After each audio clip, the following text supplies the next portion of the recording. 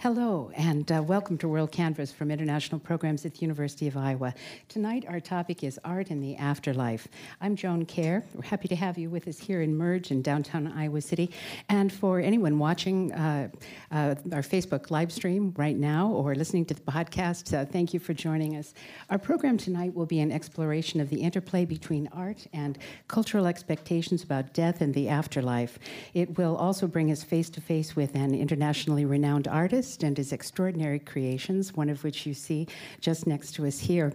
Fantasy coffins is the name we're using. I understand that our guest sometimes likes to use design coffins as the term, but we'll learn all about them in our program tonight. So joining us are Eric Ajetianang, an artist from Ghana in West Africa, widely known for his fantasy coffins. And as I've just mentioned, what you see here is a fantasy coffin that has been brought for your enjoyment tonight, and we'll learn about its final destination, perhaps, from Eric.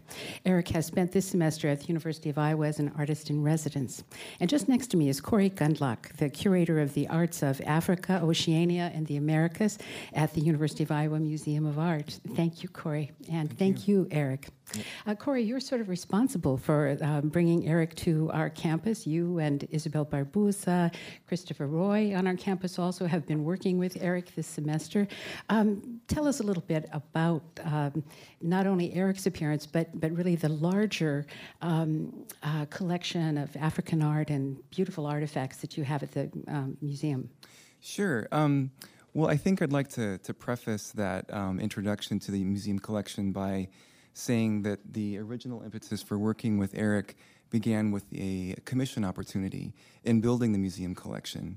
And in looking at the collection, which is extraordinary and world-class in terms of what people recognize in terms of quality and historical significance, in the Stanley collection in particular, there are no fantasy coffins. And so in seeing that absence, I thought, well, this is a great opportunity to add them to the collection. And to create a dialogue with the Stanley collection in particular, which is primarily traditional in terms of style, with objects from the late 19th and early 20th century, to bring in art from Africa that generally began in the mid-20th century. And my interest in particular was to bring in a young artist that's making these things today that could be a part of the project, and to have his voice as part of this general opportunity. So with that, in terms of its relationship to the museum collection, I'd like to start with an image of the installation of Eric's work, which you see on the screen now, up through this Sunday. So there are 6 of Eric's fantasy coffins, commonly what people use to refer to them, as you mentioned.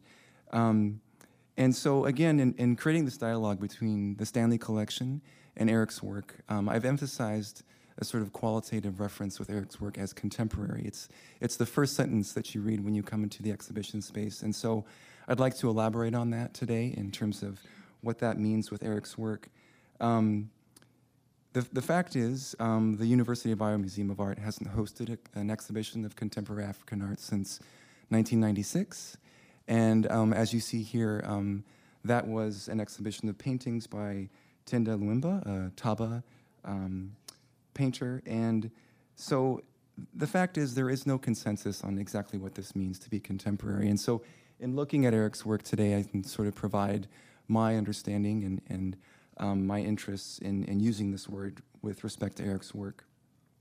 It just so happens that the last exhibition of contemporary African art in 1996 featured an image of Mami Wata, which is in the current exhibition of Eric's work, and it also featured a depiction of coffin makers. So there's a bit of irony there that was not intentional, but it does speak to the nature of Mami Wata as a contemporary image in African art, and then also coffin making appear to be consistent subjects for contemporary African art. So in explaining this, I have a few approaches I'd like to discuss, and the first of which is Eric a contemporary African artist because of the fact that he has 3 workshops, 2 of which are in Ghana, 1 of which is in the US, and as we see here, those workshops are at Teshi, his hometown, another in Aratientem near Kumasi, and in Madison, where you are currently. Is it the fact that he participates in artist residencies around the world, some of which you see here at Milan, in Denmark, in Madison, and here at Iowa? Italy, yeah. So definitely a global presence for Eric. And also the fact that his own grandfather is widely recognized as the inventor of this form, if not the leader. And that began with a major exhibition at Paris in 1989, Magicien de la Terre. And you see here an installation of Eric's grandfather's work, lined up alongside other widely recognized contemporary artists such as Oldenburg, Richard Long, etc. So it was definitely a new way to look at these objects alongside contemporary artists from around the world. Another thing that is very interesting about Eric's work in terms of a contemporary perspective is its multiple functions. And here we see images of fantasy coffins and their artistic precedents in multiple contexts. In the upper right, you see a chief in a palanquin that is the artistic source for fantasy coffins as you see them today. Directly beneath that, you see the same motif, the eagle, in a coffin that Eric created for the Chazen Museum of Art at Madison. And then immediately beside it, one of Eric's coffins in an actual burial during a funeral. So there are multiple functions for these objects, which in fact is commonplace for African art in general. So it's not something that we can say about his work that qualifies it as contemporary.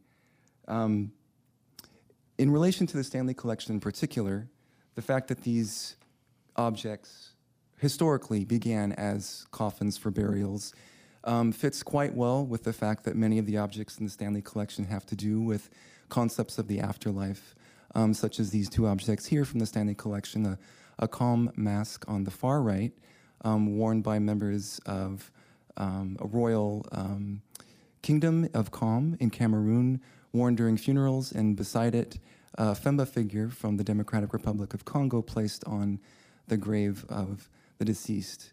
So there's definitely a shared focus on interests in the afterlife and funerals, and also here in particular, ideas about status and class. These two objects from the Stanley Collection are specific to royalty, and this shoe coffin created by Eric has specifically to do with, frankly, class and personal aspirations that Eric's discussed in terms of things he aspires to. From a sort of functionalist perspective, this type of object might be designed for a shoemaker, a cobbler, but as an art object for Eric, he has talked about it as a sort of icon of aspiration in terms of his own personal goals, in terms of style and class and such. And in that respect, it relates to other objects in the Stanley Collection that have nothing to do with the afterlife, but objects that are particularly destined for a European audience or any sort of patrons outside of Africa. And so these objects you see here were created in the late 19th, early 20th century by artists in Central Africa for European patrons, or in other words, white people like me, not from Africa. And the exhibition we have now, it's important to recognize that these objects weren't made for funerals, they were made for an art museum. These objects made by artists in Central Africa were made for European patrons. And so there's another interesting relationship here in terms of art for the afterlife and art for people outside of Africa to demonstrate status and class. One of Eric's own personal artistic aspirations with this shoe coffin in particular. Now, with respect to Eric's personal style, I think there have been cases in which people try to make an argument that contemporary African art conforms to a particular style. And I don't necessarily espouse that idea, but in looking closely at Eric's personal style, it is a fact that more recently he's begun to use reflected light in his coffin. So in this image we see here, his pepper coffin, he's actually painted areas of reflected light rather than allowing spotlights within the exhibition spaces to reveal that. Naturally, it's something he's adding to the object. And that's exclusive to Eric's work in particular. It's something that I haven't seen among other coffin makers in Ghana. And so what you see here is a before and after when I first started working with Eric in the beginning of this year. You see the former state of the pepper coffin below and above its present state with reflected light. So that's a particular stylistic characteristic of Eric's work that's important to recognize. Also, his realism and his departures from it. Here we have Nea Obedi Ada, or in other words, even the one who worked for it is gone, referring to his grandfather Kane Kwe, and I'll talk more about that in a moment. But this coffin is obviously based on Ghana Airways, this airplane.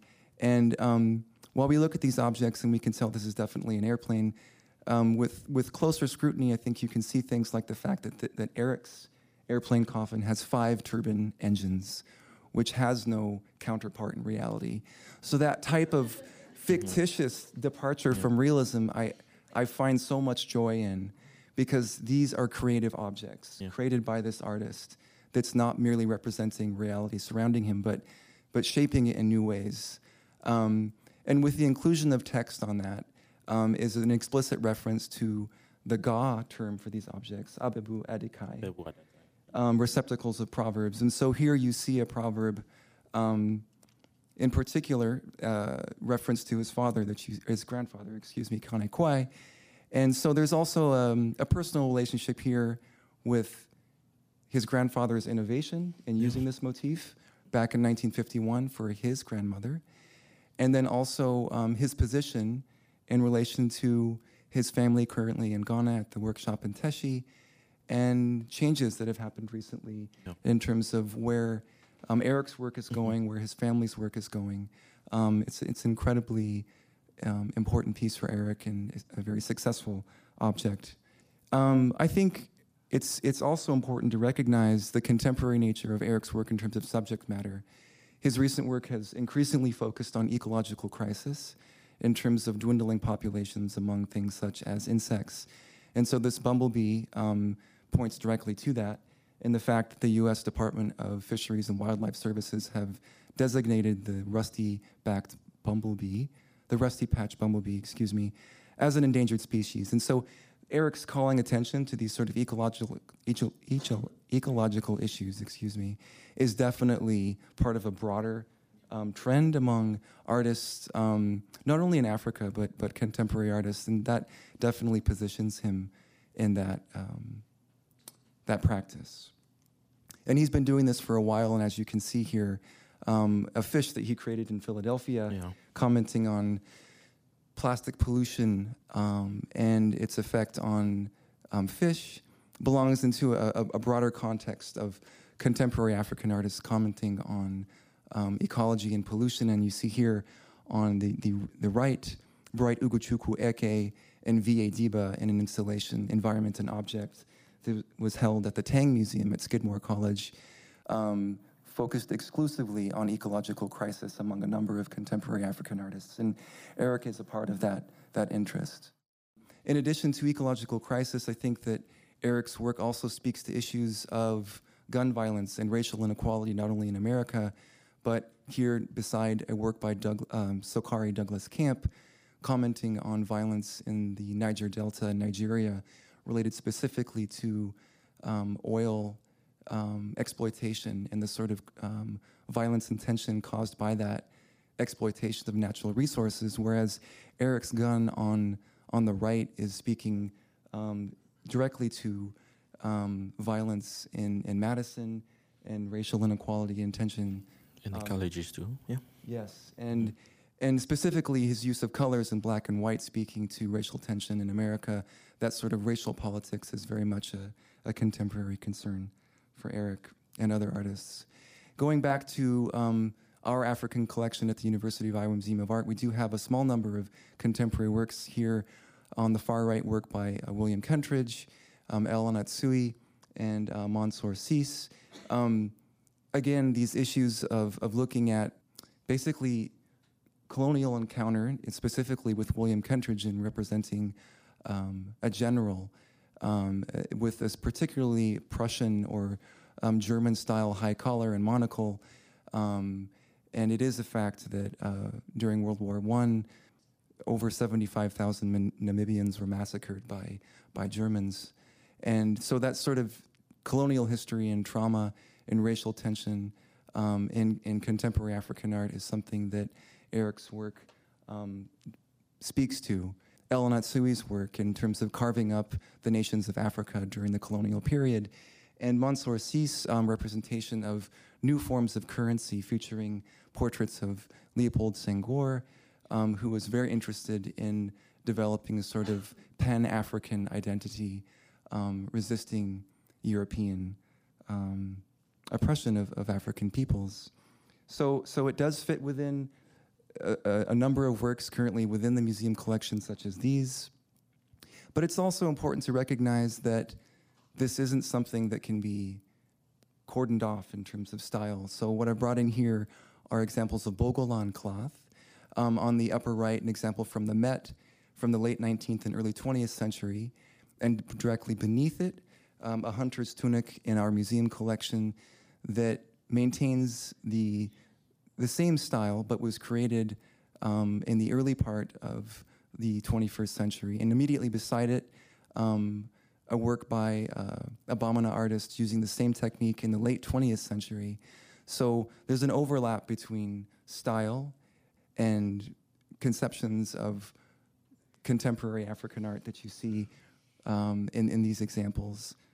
And moving ahead with Eric's Mami Wata coffin, we do have an example of a Mami Wata in the collection. And so Eric's work does speak to this broader context of cultural exchange and the fact that the spirit is believed to be from overseas. So again, this idea of cultural exchange that already exists in the museum collection, Eric is very much a part of that. Well, I think we should just hear a little bit from Eric, too. Yeah. He's seen some of this, of course, he's seen all of the presentation you've just made and has been here on campus for this semester, so I'm sure you've seen a good number of the elements of the Stanley collection here.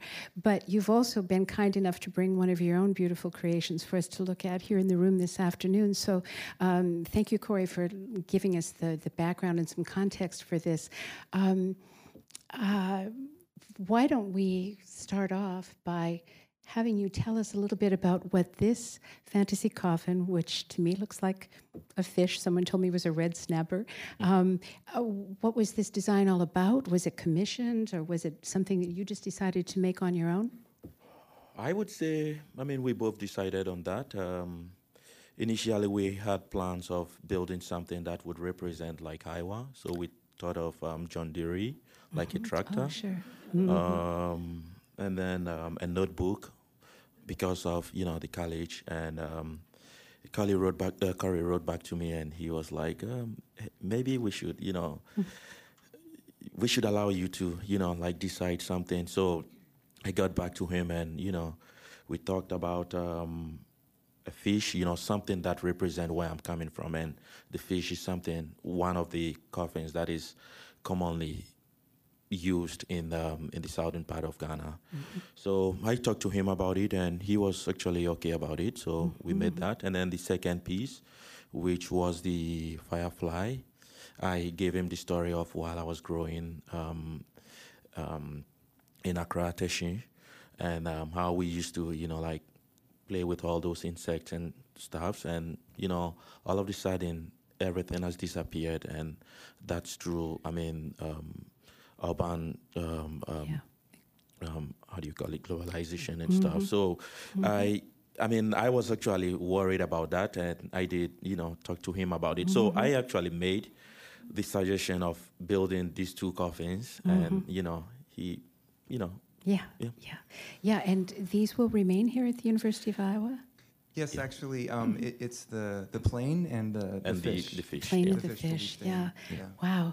So tell us about the process a little bit. We're going to learn a little also from a sculpture professor, Isabel Barbusa, and you were working with her and her students this semester. So we'll hear a little bit about how all that went in the second segment. But when you conceive something like this, what's the process for turning it into what we see? I basically, came in with my wood. The boards, an inch thick and a foot wide, and then 8 feet long. So I just started cutting, So I basically worked with only hand tools while I was working. Hand tools. Yeah, yeah. And it actually took me like 2 to 3 weeks to build this. My goodness. Yeah. Wow. Wow. And so if this were to be used in a funeral in Ghana, someone would have presumably requested this from your shop and... Yeah. So the family would come and, as soon as the person passes away, before, they have the chances of choosing what they want. They would say, we want a fish. But this time when they come, I would give them many options. And, that also puts me in a different angle to build more of a different species and stuff. So they would tell me the guy is a fisherman. So what I'm going to ask them is, what species of fish is he fond of catching, or where does he do his fishing, in the lakes or on the ocean or something? So through that, I would build something that represents him. Sure. Yeah. So I understand, and Corey mentioned this also, you grew up around this kind of creation because your grandfather was very famous for making these, and now you have these 3 workshops, and you employ a number of people in Ghana, and I suspect also in the United States, creating these things. I think for many of us in America, this is just an amazing and wonderful concept. I think that it was certainly new to me when I learned about these. And do you find us in this country sort of very lacking in creativity when it comes to the way we send ourselves off into the next space? No. I mean, no. So this is actually a good question. I mean, this is something which was found only among the Ghanaians. And as time goes on, it started to grow up among, it grew up in Ghana. So we had the Airways and the other tribes, becoming part of it. And that was one reason I moved to build my new shop in Kumasi, which makes it easier for them to, transport it to their various home. I think in Ghana, let's say the southern part of Ghana, we celebrate our deceased relatives. So it's a form of giving them, So what I would say is once you've been taken very good care of, through the profession of your parents, the only way you could, celebrate them is giving them a befitting burial. And part of that is the coffin. Yeah. And so these coffins, I've seen some of the city demonstrations or celebrations that would be held with people gathering around in the coffin carried through the town and so on. But then it is actually buried. It disappears. And also the reason why you see people, carrying that and, celebrating and dancing and stuff is because most of the people that are being buried in these design coffins are people who have lived, a life well lived.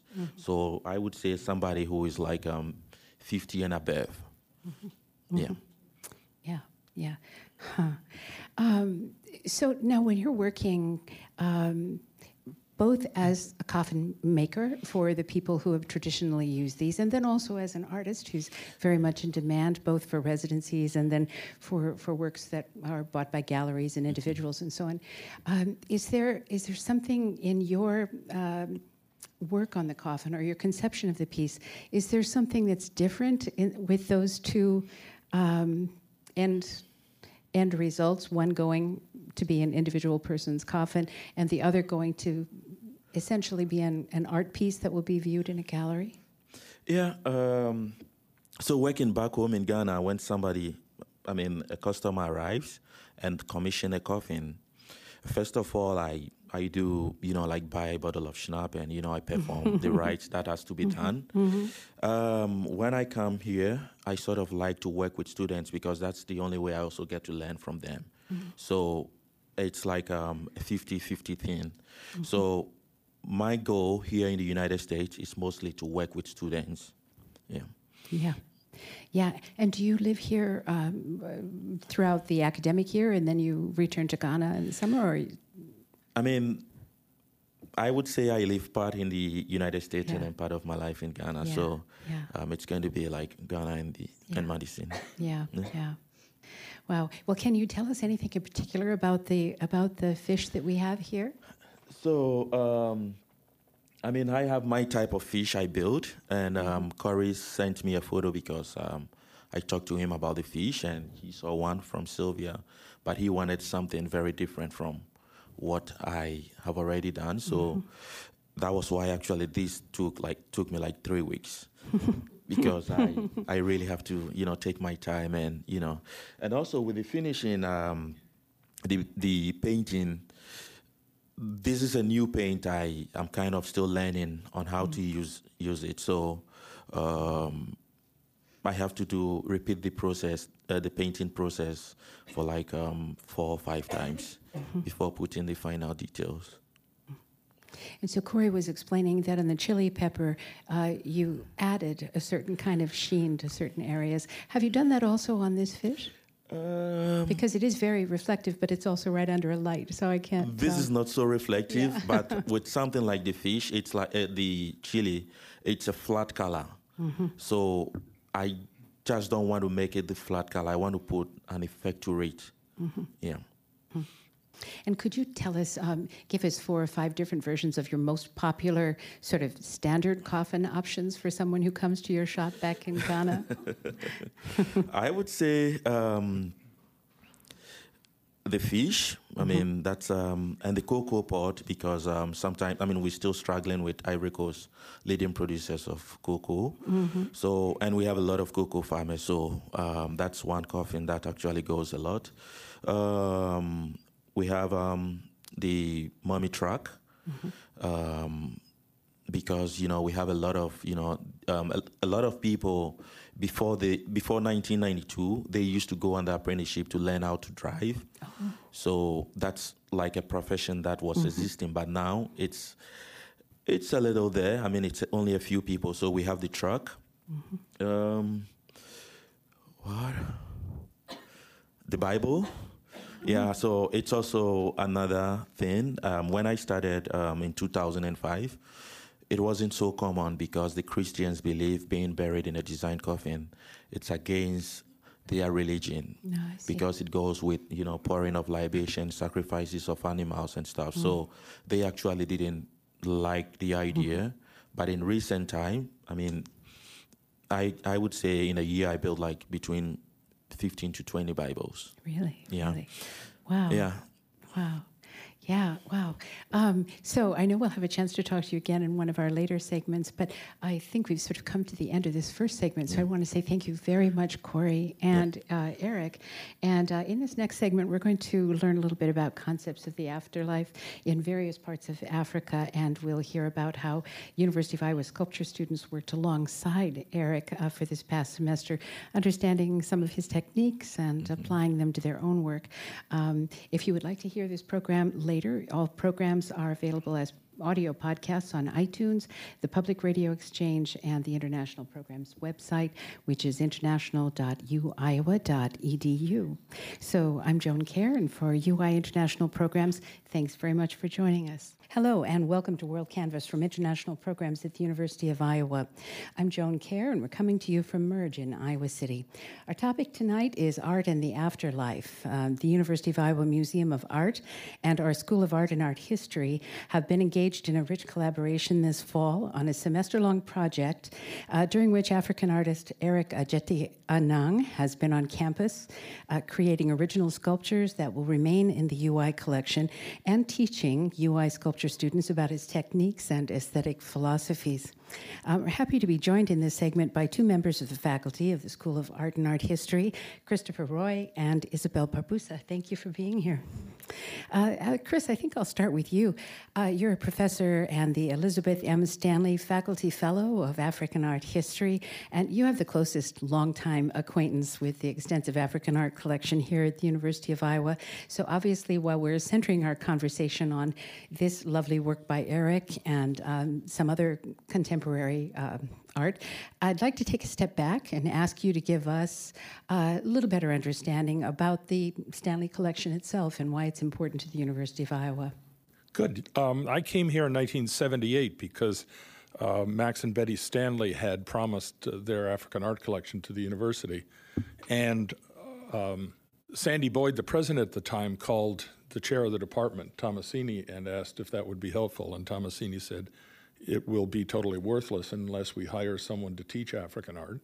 And so I came here and have been here now for 40 years, and I love it because we have the best collection of African art of any college in America, right up with UCLA and Indiana. UCLA and Indiana have very good collections, and so do we. Other colleges, not so much. I'm glad you asked the question now because, of course, Dick and Mary Jo Stanley gave $10 million to go towards the construction of the new art museum, which will be called the University of Iowa Stanley Museum of Art. And I'm very happy and proud with that. And I'm also happy and proud that in the first 10 years of my career here, I worked hand in hand with the Stanleys, picking out pieces that they were to buy that have come to the museum since. So all of those objects that Corey showed are objects that the Stanleys acquired in the years after 1978. So we here at Iowa should be very proud of that collection. And of course, the collection being here means that interest by students is enormous here. Our classes are astronomically big, and that is important. In a state like Iowa, when I came, Iowa was a very white state, and happily, it is getting much more interesting ethnically, much more diverse. So the interest is increasing as time goes by. Yeah, and the African art collection that you and the Stanleys worked to amass, it was basically 19th century pieces or early 20th century. Was there, were you looking just for interesting pieces that would make for a great collection, or were you looking to hit on certain themes, certain kinds of pieces? Mostly it was looking for good pieces that would make a good collection. Almost everything you see anywhere in the world about Africa, with very few exceptions, is either 19th or 20th century. I dare say probably the majority of the pieces in our collection here are early 20th century, but there's some that are late 19th. You don't get much older than that simply because of the character of the climate in Africa and the kinds of materials that the objects are made of. There are important exceptions, though. The Ife bronzes date back to the 13th century, and there are a lot of other objects in durable materials, like as in our collection, the Benin bronzes, that date back at least to the middle of the 19th century and perhaps earlier than that. But generally speaking, African art in collections outside Africa doesn't have quite the age that art from other cultures does. Well, so this major project that Corey and you and others have been working on is called Art in the Afterlife. And of course, you spent most of your life thinking about Africa in the afterlife, right? But doing a lot of work and research in Africa. So I wonder if you can tell us a little bit about general conceptions of the afterlife among the societies you studied. I'd love to. You know. It's important that people understand that there's a big difference between burials and funerals and memorial services. In almost all of Africa, with the exception of Ghana and a couple of other countries, when a person dies, they have to be buried immediately. Otherwise, things get extremely nasty. And if you're in rural villages where I work, in Burkina Faso or countries like Mali or northern Nigeria, the burial is almost instant, certainly before 3 days have passed. And then they hold a funeral, and that can be anywhere from a couple of weeks to a couple of months, or even sometimes in rare cases a couple of years after the person died, which makes it much more like a memorial service than it is like the funerals that we have in our own culture. So when the person's buried, art objects come out to assure the ancestors that the person who's passed away was a respected member of the community. But then a memorial service is held where people drink a lot, eat a lot, have a lot of fun, dance a lot, offer prayers to the spirits of the ancestors to ask them to watch over the community and the family. And those are scheduled when people have enough food and drink to celebrate properly. So there was a huge drought in West Africa from 1971 to 76, and lots of funerals were postponed because they didn't have the resources to celebrate properly. And then Nora and I were in the Peace Corps from 70 to 72, and then in 76 we returned. That was the first good crop they'd had, so There were hundreds of funerals all over Burkina Faso that year. So I think I must have gone to 30 or 40 funerals in villages within a 20-kilometer radius of the town where we lived, just in that winter from 76 to 77. Now, you wanted to show us a few images, I think. Why not? Yeah. So I just spent 16 weeks explaining art in the afterlife to 250 undergraduates. So I'll do it for this group in 10 minutes. Yeah, good. Sounds good. This is the kind of funeral, in fact, that is a funeral that I attended. And here you can see the masks. Do you see there are two masks right in the middle with the baobab tree in the background, and they're making a circuit of the dead man's house. They go around it 3 times, because 3 is the sacred number for men, and if it had been a woman, they'd go around 4 times. And this is to free the spirit of the deceased person to leave the community of the living and start its long journey to the land of the ancestors. And these are the Mosi people of Burkina Faso, and they have a very clearly defined idea or understanding of where the land of the ancestors is. It's in a cavern above a village called Pilimpiku, which means butterflies, which is about halfway between that village and the capital city, Ouagadougou. And if you go on market day, when the ancestor spirits are holding market day, you can listen at the entrance to the cave and hear the drums and the cabarets as the ancestors celebrate market day, drinking a lot of millet beer. This was a photo. The history of interest and study of art in Burkina Faso goes way back. This is a photo taken by the great German explorer Leo Frobenius in 1907. So you're seeing the very same kinds of masks you saw on this slide in 1977. You see in this mask, it's actually in 1907. And here in the same village, you see 2 masks performing in front of the house of the dead men. One of the key moments in the funeral is when, if it's a man, all of his male friends break all of his weapons and bows and arrows and spears and shotguns over the threshold of his door and destroy them all, which breaks the tie between the spirit of the dead and the world of the living, so he can begin his journey to the cave, to the land of ancestors. If a woman has died, they break all of her cooking pots and cooking utensils, not because they didn't like her, but because that frees the spirit to begin that long journey. In Ghana, in Kumasi, the Gang make beautiful coffins like this, but other people in Ghana celebrate in other ways. Pretty much everybody in the Akan world uses stools like the one you see here, men and women alike, and the stools are very personal. They belong to just one individual, and that individual uses them all of his or her life. When that person dies, the stool is blackened. If that person has been successful, has achieved important things, has contributed to the life of the family and the prosperity of the family, they blacken the stool with a black pigment mixed with palm oil and place it on a shrine where offerings and prayers can be offered through the stool to the spirit of the dead person to maintain the line of communication to the dead person. This stool is in the National Museum of African Art in Washington, D.C. This is Sir Osai Agyemang Prempeh II, who was the Asantehene in Ghana when I was in graduate school. He died in 1971, and his funeral was celebrated. You see him seated on his asapim chair, his throne, wearing kente cloth. And when he died, his stool was paraded through the community, still in the white condition that it had been in when he was still alive.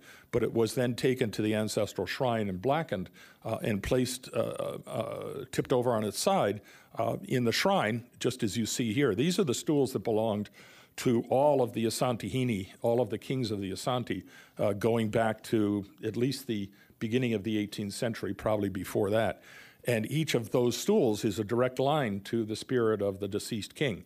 And each of the stools has an attendant who is responsible for its upkeep, who stands behind him, and a bowl or a jar or a mug in front in which the Asante and other Akan peoples, bless their souls, like to pour large quantities of Dutch gin or schnapps called Jenever, which is not only found delicious by the ancestors, but delicious by the living as well. So that's poured. However, a tradition that I find particularly fascinating and my students love, and which I think we should establish or revive here in the state of Iowa, is the use of figures like this by the Wende people who live at the mouth of the Congo River, who make these beautiful coffins. That's a coffin right there, that are made of cloth. What happens when an important man dies, they gather all of his wives together, and the wives are seated around the walls of a small building made of thatch, and they bring the dead man's body in and put it over a low fire, and they smoke it for days and days and days until it's very nice and dry, just like really good beef jerky. And as the bodily fats drip out of it into the fire, great clouds of smoke billow up, and the wives pass out.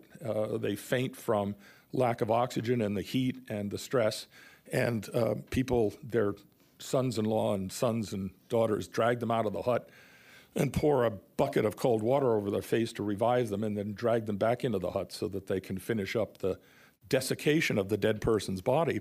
And then all of the guests at the funeral come and wrap the body in yards and yards and yards and yards and miles and miles and miles of red cloth until the dried out beef jerky body is wrapped up in a coffin that looks just like the dead man. And the head is a portrait of the dead man. So an artist is commissioned to fashion the head with all of the indications of status and prestige and all of the marks, including on the stomach. You see these white chalk marks, which in the Caribbean world in southern United States are called veve, and these are symbols in the religious beliefs of the people of the Kingdom of the Congo, and represent all sorts of ideas about death and the afterlife, and the fact that when people die, their spirits go below the surface of the lakes and ponds and rivers, which are reflective, and so they are represented by mirrors. So here you see one of these enormous coffins that weigh 400 or 500 pounds. Here is a smaller one with just some long bones and a skull inside. This is my next goal, actually. There are a lot of things the Stanleys would not purchase because I made the mistake of telling them what was inside. And so my goal now is to raise the money to acquire one of these objects for our collection here at the University of Iowa. And this is a large one. This one is 10 feet tall and weighs like 400 pounds. Most of these are in museum collections in Sweden because during the middle 19th, the middle 20th century, all the missionaries in the area were Swedish. So this is in a collection in Stockholm. And here you see one of these great coffins being dragged through the street on its way to the graveyard, where it will be buried just like this fish, buried standing upright with its head just below the surface of the ground. I think we should do that here at Iowa. Yeah, I think it's a great idea. Can you imagine the students going up to Pentecrest to attend Professor Roy's funeral up there, and there's this huge mass of red clay? Red cloth, rather. I think that would be a stitch. Or Jay Semmel. Thank you. We're going to switch to Isabel Barbusa, who's a professor of sculpture at the University of Iowa, who has been involved in this project, working with Eric and with Chris and with Corey throughout this semester. And she also has a few pictures of the work that her students were doing this semester. So tell us how this all went. It was an incredible experience and a pleasure to work with Eric. I think when he was talking about, how he works and all that, and he said he brought the wood and his hand tools, summarizes it all. Yeah. I think it's interesting that we're here at Merge, where technology really drives, the future and the present in a way. And the way we approach working with Eric, he's a wonderful, through stories, he kind of, introduces us to the whole idea of, death and the coffins and so forth. And something that he said, and I mentioned this because it was part of one of my students' work, that for him it's as, important, to make the coffin and so forth, but also the stories from the families. Yeah. And this idea of, having a whole, talking to people and talking to the family of the deceased and so forth. So we were very interested in that. And so the assignment was basically to think about, transitions, to think about death, perhaps in everywhere. But this idea of what is a coffin, this idea of what's a vessel and what's carried inside the coffin, because we see the fish, but the inside, Eric has sewn the inside, using a beautiful fabric. And so we were able to see the entire process in terms of designing, what kind of fabric he was going to use. So it was really an amazing experience. Oh, we have here the image. So,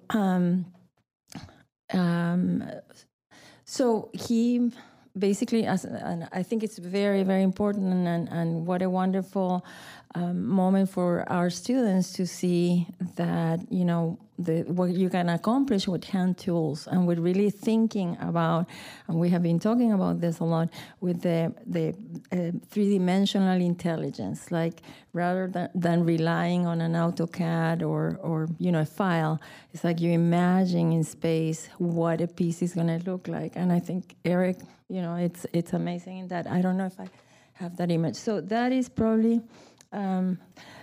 I think that was our first time meeting with Eric at the museum. We went to see what he was working on, and so the class is there, and we are observing. No, that's Jennifer's piece. I believe Jennifer is here, one of the students. And so, so Jennifer, a grad student, grad student in the painting program, but taking sculpture because we offer students the opportunity to explore other areas aside from their major area. She wanted to make a boat.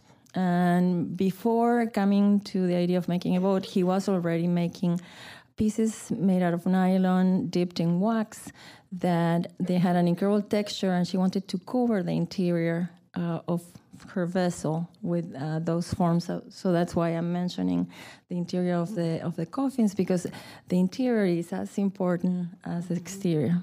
So here, let's see, here we go, and this is a perfect example of how to calculate that point. It was without, it was purely by just cutting the wood in space and putting it together using hand tools. So it was an amazing... See, there we go. So this is in our shop at the School of Art and Art History. We met several times with Eric, and I think what we take away from that experience was not only the techniques that we learned, but the conversations, his take on being an artist, and what does it mean to be an artist in the world, the path that you might want to take in terms of art, the importance of having a global vision in art, in making.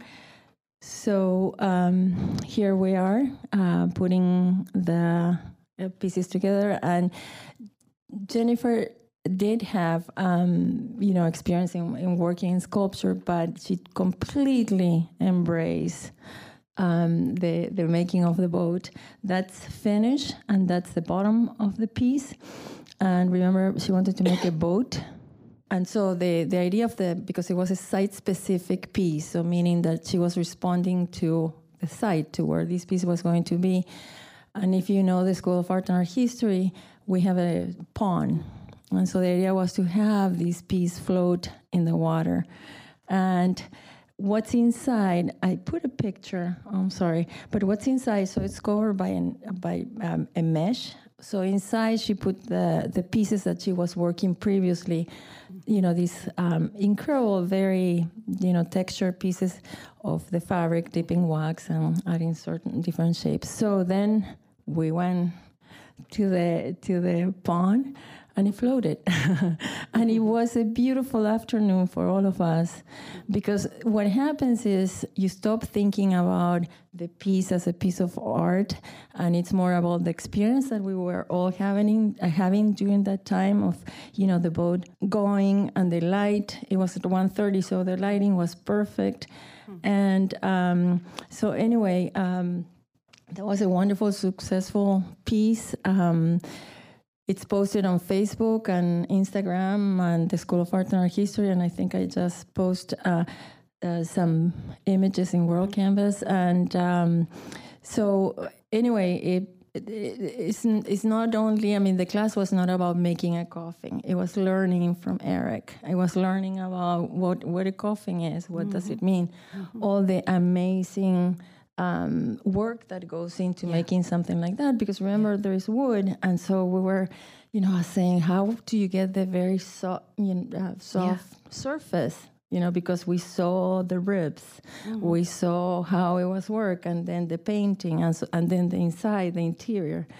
So I don't have the images here, but I have other students who approach the work in the death of the prairie, in terms of Iowa being, one of, the state that is more turnaround.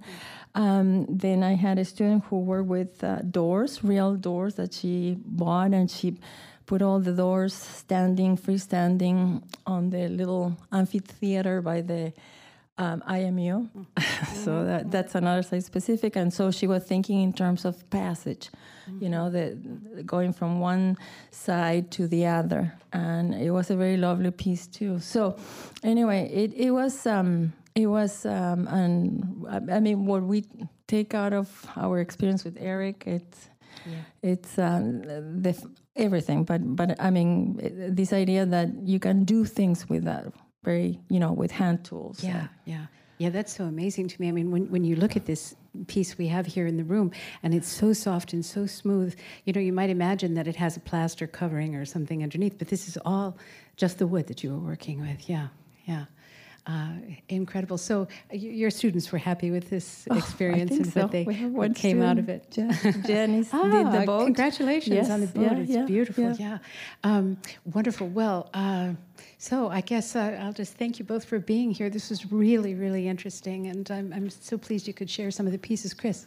Thank you, Joan, and thanks to International Programs and to Corey and the museum and everybody else involved for giving us this chance. Oh, you're welcome. And I should actually mention that International Programs helped sponsor Eric's visit here with a major project award, because it was such a persuasive application. How could we refuse? And now to have you all here today is really great. The Stanley family's been providing huge amounts of money every year for the last 40 years to study Africa. Yeah. So Christopher Roy and Isabel Barbusa, thank you so much. Appreciate your being here. And everyone else, please stay with us. In this next segment, we'll hear from Sylvia Forney and once again from Eric Ajete Anang. Thank you. Hello, I'm Joan Kerr, and welcome to WorldCanvass from International Programs at the University of Iowa. This is part 3 of our program on art and the afterlife. And in this segment, we're joined by artist Eric Ajete Anang and by the curator of African Arts and Cultures at the Royal Ontario Museum, Sylvia Forney. Thank you both for being with us. Thank you. Thank you. So I would like to have both of you converse a little bit about authorship and cultural authenticity. And Sylvia, as we know, Eric's fame is well established, not just as a coffin maker, but also of, I don't mean that not just as an author, I mean not only as a coffin maker of the first order, but also as an independent artist whose work is shown in galleries and is pursued by private collectors.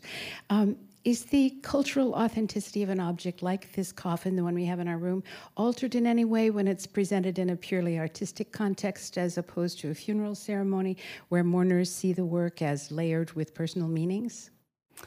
Well, that's an interesting question. And I think what's interesting is why are we asking these questions? And, it really seems like many times when we talk about African art, we continue to carry with us a whole load of categories that were really created by the market and by scholars in the West.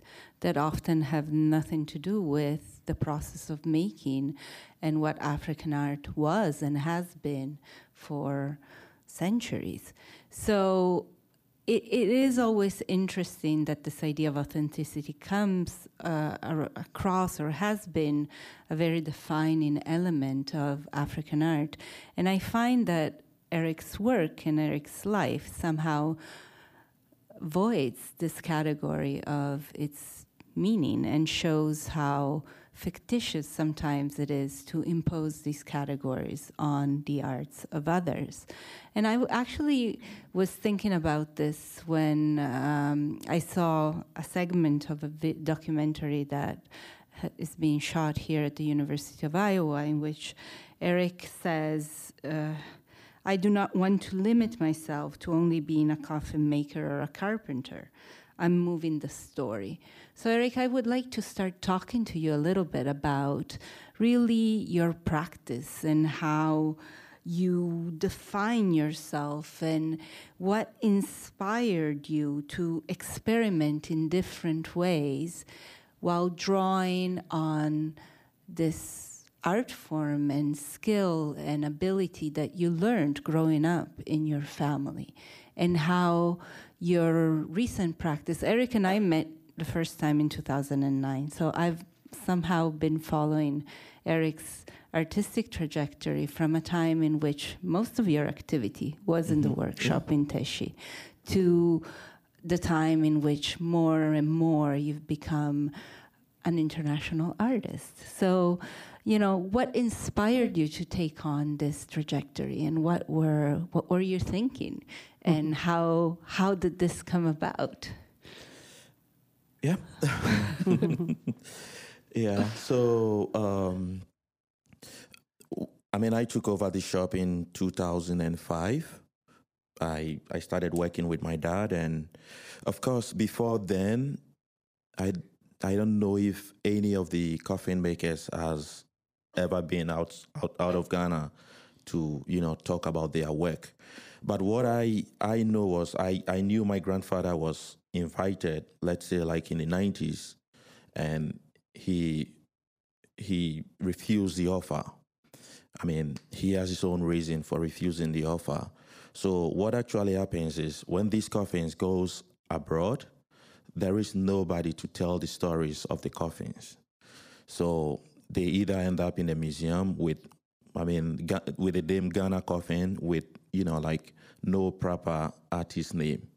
There was an artist by name Namjoon Park who actually used my grandfather's piece, an airplane coffin, as part of his artwork. And after the show, I mean, he named the piece. I mean, instead of giving credit to the coffin maker or the artist who made the coffin, he said Ghana coffin. And I was actually not happy about that. So one of my goals was, you know, to make a follow-up anywhere my coffins go. And then also to trace where my grandfather's coffins are and, you know, bring the story to the people, you know, and then meet the people directly. In the course of doing that, I mean, once you are here, you need to be doing something. You don't have to sit and wait. And already back home, people were commissioning coffins, bringing them here, not for burials, but for galleries and museums. So when you are here, once I'm here, I have to find a way. So basically, I would say back home, I was already considered as an artist. But locally, people would call me a carpenter or a coffin maker. So once I get here, and then also, like I said, I love working with students, and it is through the students I sort of kind of learn a lot of stories. I mean, and that was how I started to put, you know, like bring up the story of this bumblebee, the fish, and then the firefly and the gun. So that was how I sort of grew up, you know, like going into all these colleges and then meeting with the students and working with them, and then at the same time also learning from them too. Mm-hmm. Yeah. What I find interesting also the way you work, you know, earlier when John was asking about your life. You said, I live part in the United States, part in Ghana. Mm-hmm. And you're still very much, despite the fact that you're here on a residency, you just opened your first solo show in the United States.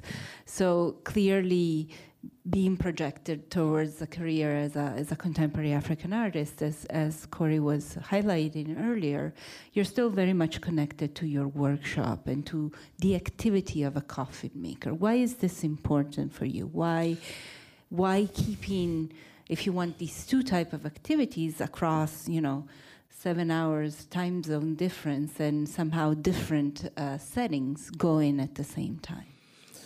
I mean, these coffins are so important to my people, and, the Kanekwe name is already there. So if people actually want a coffin, they would still go to the shop and, making it easy for the people in Kumasi. That was why I did move my shop.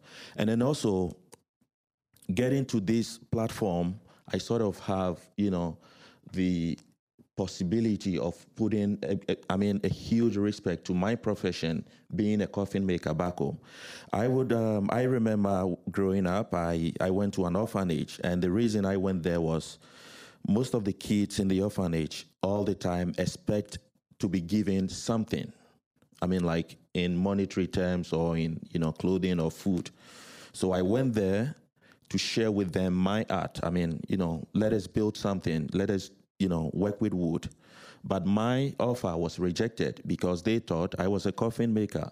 And, the children are not supposed to be working around coffins or something. So I had to come back, work on myself, build myself up. They would still call me a coffin maker back home, but at the same time, they would see the reputation I've built for myself, and that would permit me to get into, the lives of these children and let them understand what they can do with their hands. Yeah. Good. So I really have a very huge connection back home, and I only don't want to limit myself to only building the coffins, but also being in the classroom to share with the kids. And I know you've been to Ghana a number of times, and you've seen, how furniture has disappeared. Nobody is like buying locally made wood stuffs. And, getting wood also is not easy. But I think there is something that stays, and that is building the coffin. So we have to make it stay. If I live here fully time, I know some people are doing that already, but I still have to be there to help them make it. Yeah. That's great. And what changes for you in your creative practice, in the way you approach the making of a piece, when you're doing it locally for a family that it's there to commission a coffin, or when you're doing it, let's say, in Iowa, in the wood shop of the museum? Okay, so in both ways, I try as much as possible to make the decision on what I build. And if you give the family the chance, they would stick to whatever that has been made all the time. So let's say like a cocoa farmer passes away and the family comes, they would still want a cocoa farmer. A cocoa pot for, the deceased person. But being an artist, I have to stand firmly and let them understand we could do something and not only limit ourselves to building the cocoa. So in this case, I could, build, one of the tools which has never been done before. For the cocoa farmer.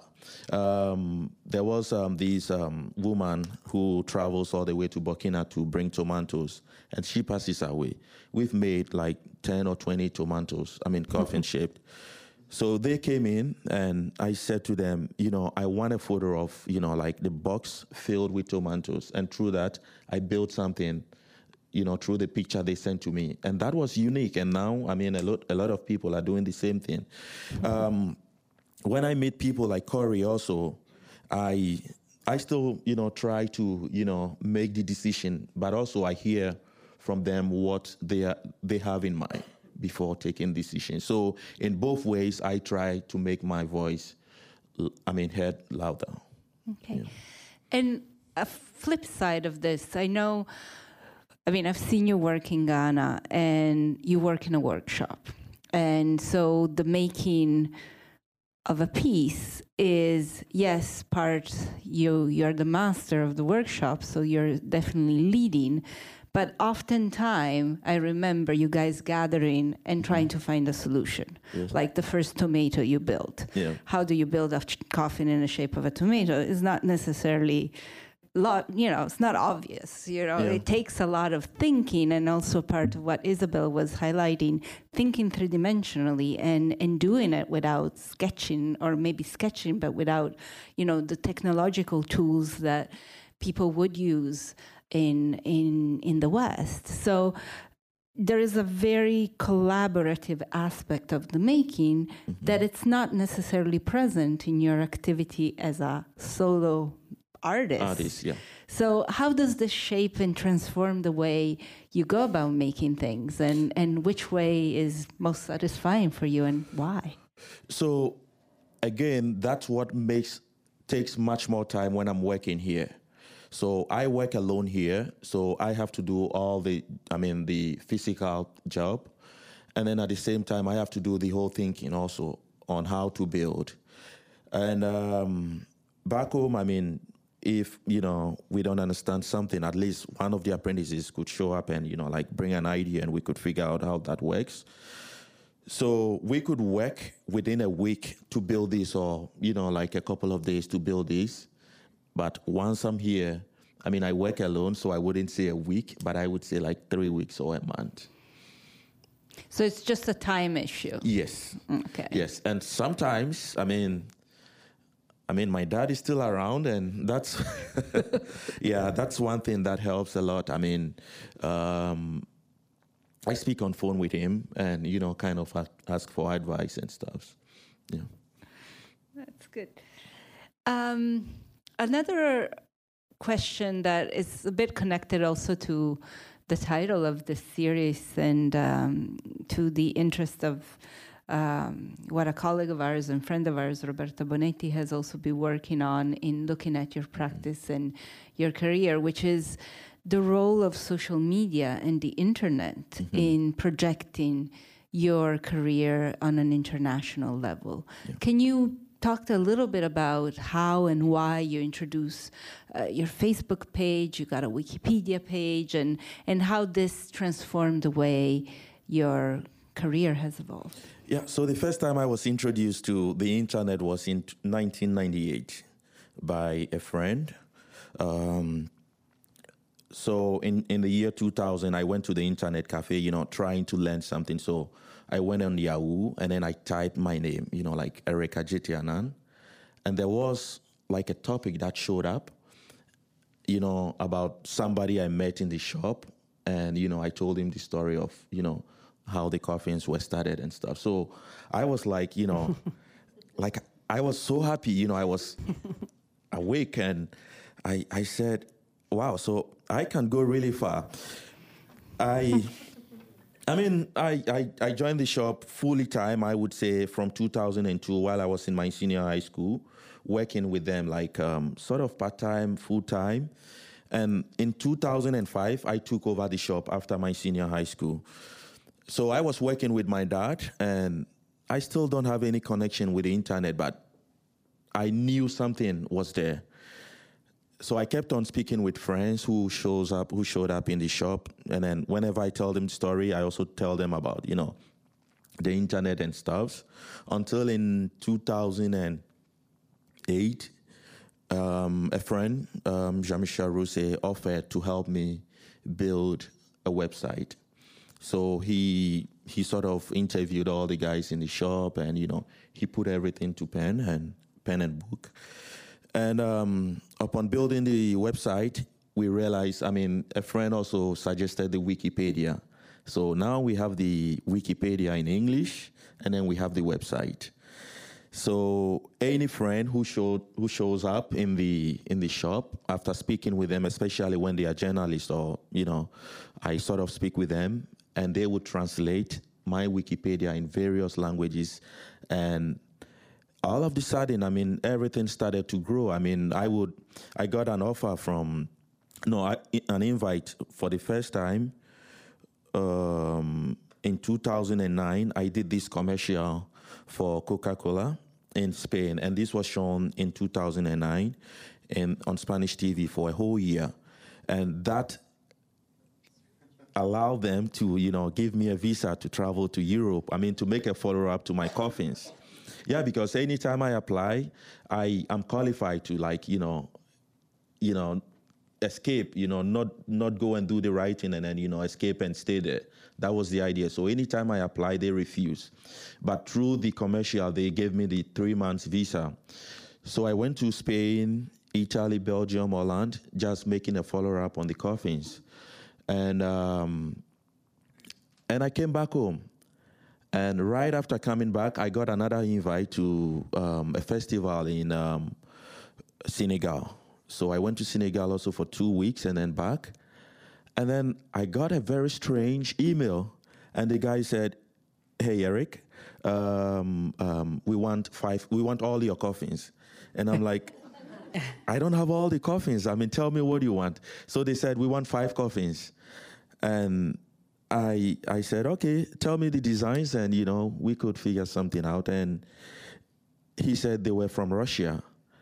So I said, my friend helped me, and we realized, it's not easy to take, exotic wood to Russia. So we suggested to them, "Oh, maybe I could come to Russia," not thinking of, Russia. So, yeah, so, they said, "Hey, you can come. We want you here." So then I have to, make a research and know, what's going on. And actually, it was a crematorium. So they wanted me to stay for 6 weeks to build, coffins in the crematorium and, speak with people. I was there. It was a good time. It was cold, good time. So, I made all these connections through, this Wikipedia. And that was the same way I think Corey also found me. Yeah. Yeah. There you go. It's really interesting to see how these things really shape and transform and really do have potential to also move beyond what you were saying earlier, the idea of a Ghana coffin or a Ga coffin to a Kanekwe coffin or an Eric Anang coffin. So really creating this idea of authorship and ownership. And maybe the last topic I want to touch upon is something that we started discussing in the gallery when I saw the exhibition in October. And I was looking at the Mami Wata, quote-unquote, coffin, but I would also say the Mami Wata sculpture.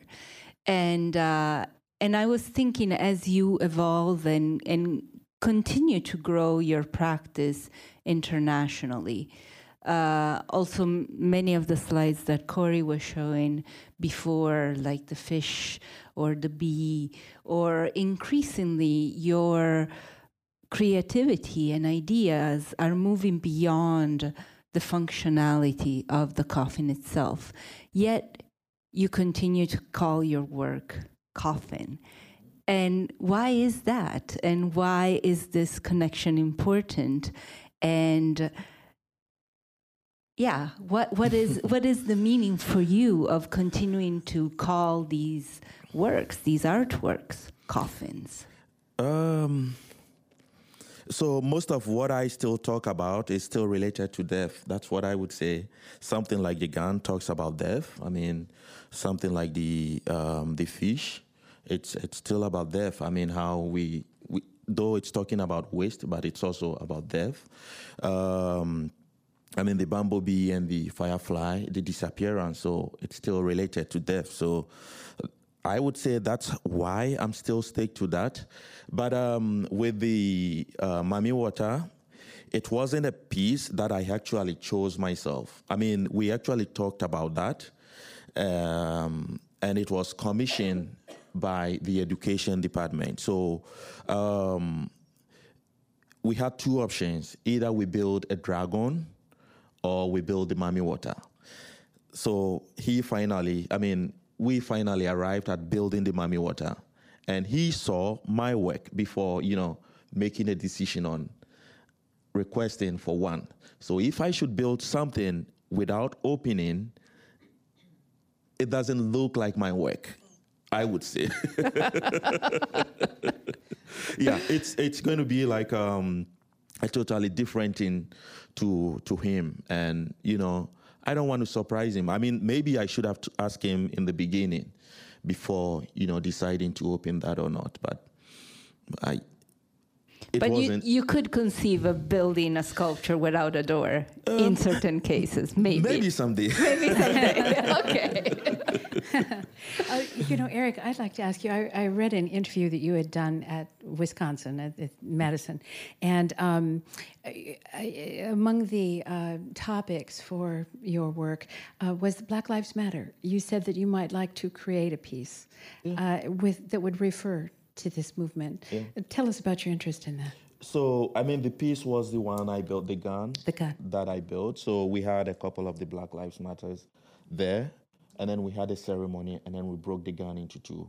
Now we're planning on going on a parade, because Tony Robinson, it's been like, they go on a parade every year for this little guy who was shot on Williamson Street. So I'm still in touch with them, and we figuring out how we could, parade on the streets with the gun. Yeah. Do you intend to stay at Madison for some period of time? Is this kind of a permanent second home for you? So I would say it's like a second home. Yeah. Maybe a first home or a second home. Yeah. Yeah. And you're used to the winter. Yeah. Yeah. Sylvia, tell us a little bit about your work with the museum in Ontario. Well, I have a similar job to Corey's, but I work in a much bigger, larger institution because it's a big encyclopedic museum. But and so I guess really the reason why I met Eric in 2009, which was the beginning of my tenure there, was to introduce in the collection, really problematize the sense of African art as a primitive thing, quote unquote, or complicate the idea of African art by really showing contemporary practices that are both artistic and culturally meaningful. And that was, the first, I don't have in the collection in Toronto pieces comparable to the Mamiwata or the Bee or, works that really go more in the direction of creative sculptural work. But what I commissioned then was a fish, because I asked Eric, what is the coffin that people buy the most now? And it was a fish, and he was making 4 fish at the same time. And the other piece that I commissioned by another famous workshop, the Pajot workshop, was a Mercedes-Benz, somehow as a reference and a quote of the Magicien de la Terre exhibition, in which Kanekwe had a white Mercedes-Benz, and then Pajot also went on to exhibit also in Africa Remix that was done the year later in New York. There was a Mercedes-Benz. So it's kind of an iconic piece in contemporary African art history. So I'm very interested in these intersections and complications. Yeah. So we have had a few occasions to hear the name of your grandfather. Maybe you can tell us who Kanekwe was. Yeah, so Kanekwe was born in 1922, passed away in, he became baptized in 1990 and passed away in 1992. He was succeeded by 2 of his children, that's Sidi, my dad, and Soa, Benjamin Soa, who also passed away in the year 2000. So it was actually left with only my dad in the shop. And I sort of joined him in the shop to work. So, I mean,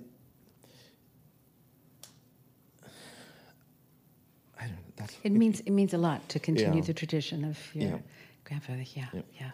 Well, it's a huge pleasure for us to have had you here tonight. You too, Sylvia Forney, Eric Ajete Anang. Thank you very, very much. And I thank all of you who joined us here in the audience and everyone listening. All WorldCanvass programs are available on iTunes, the Public Radio Exchange, and the International Programs website. Our next WorldCanvass is February 22nd here in this room, again at 5:30.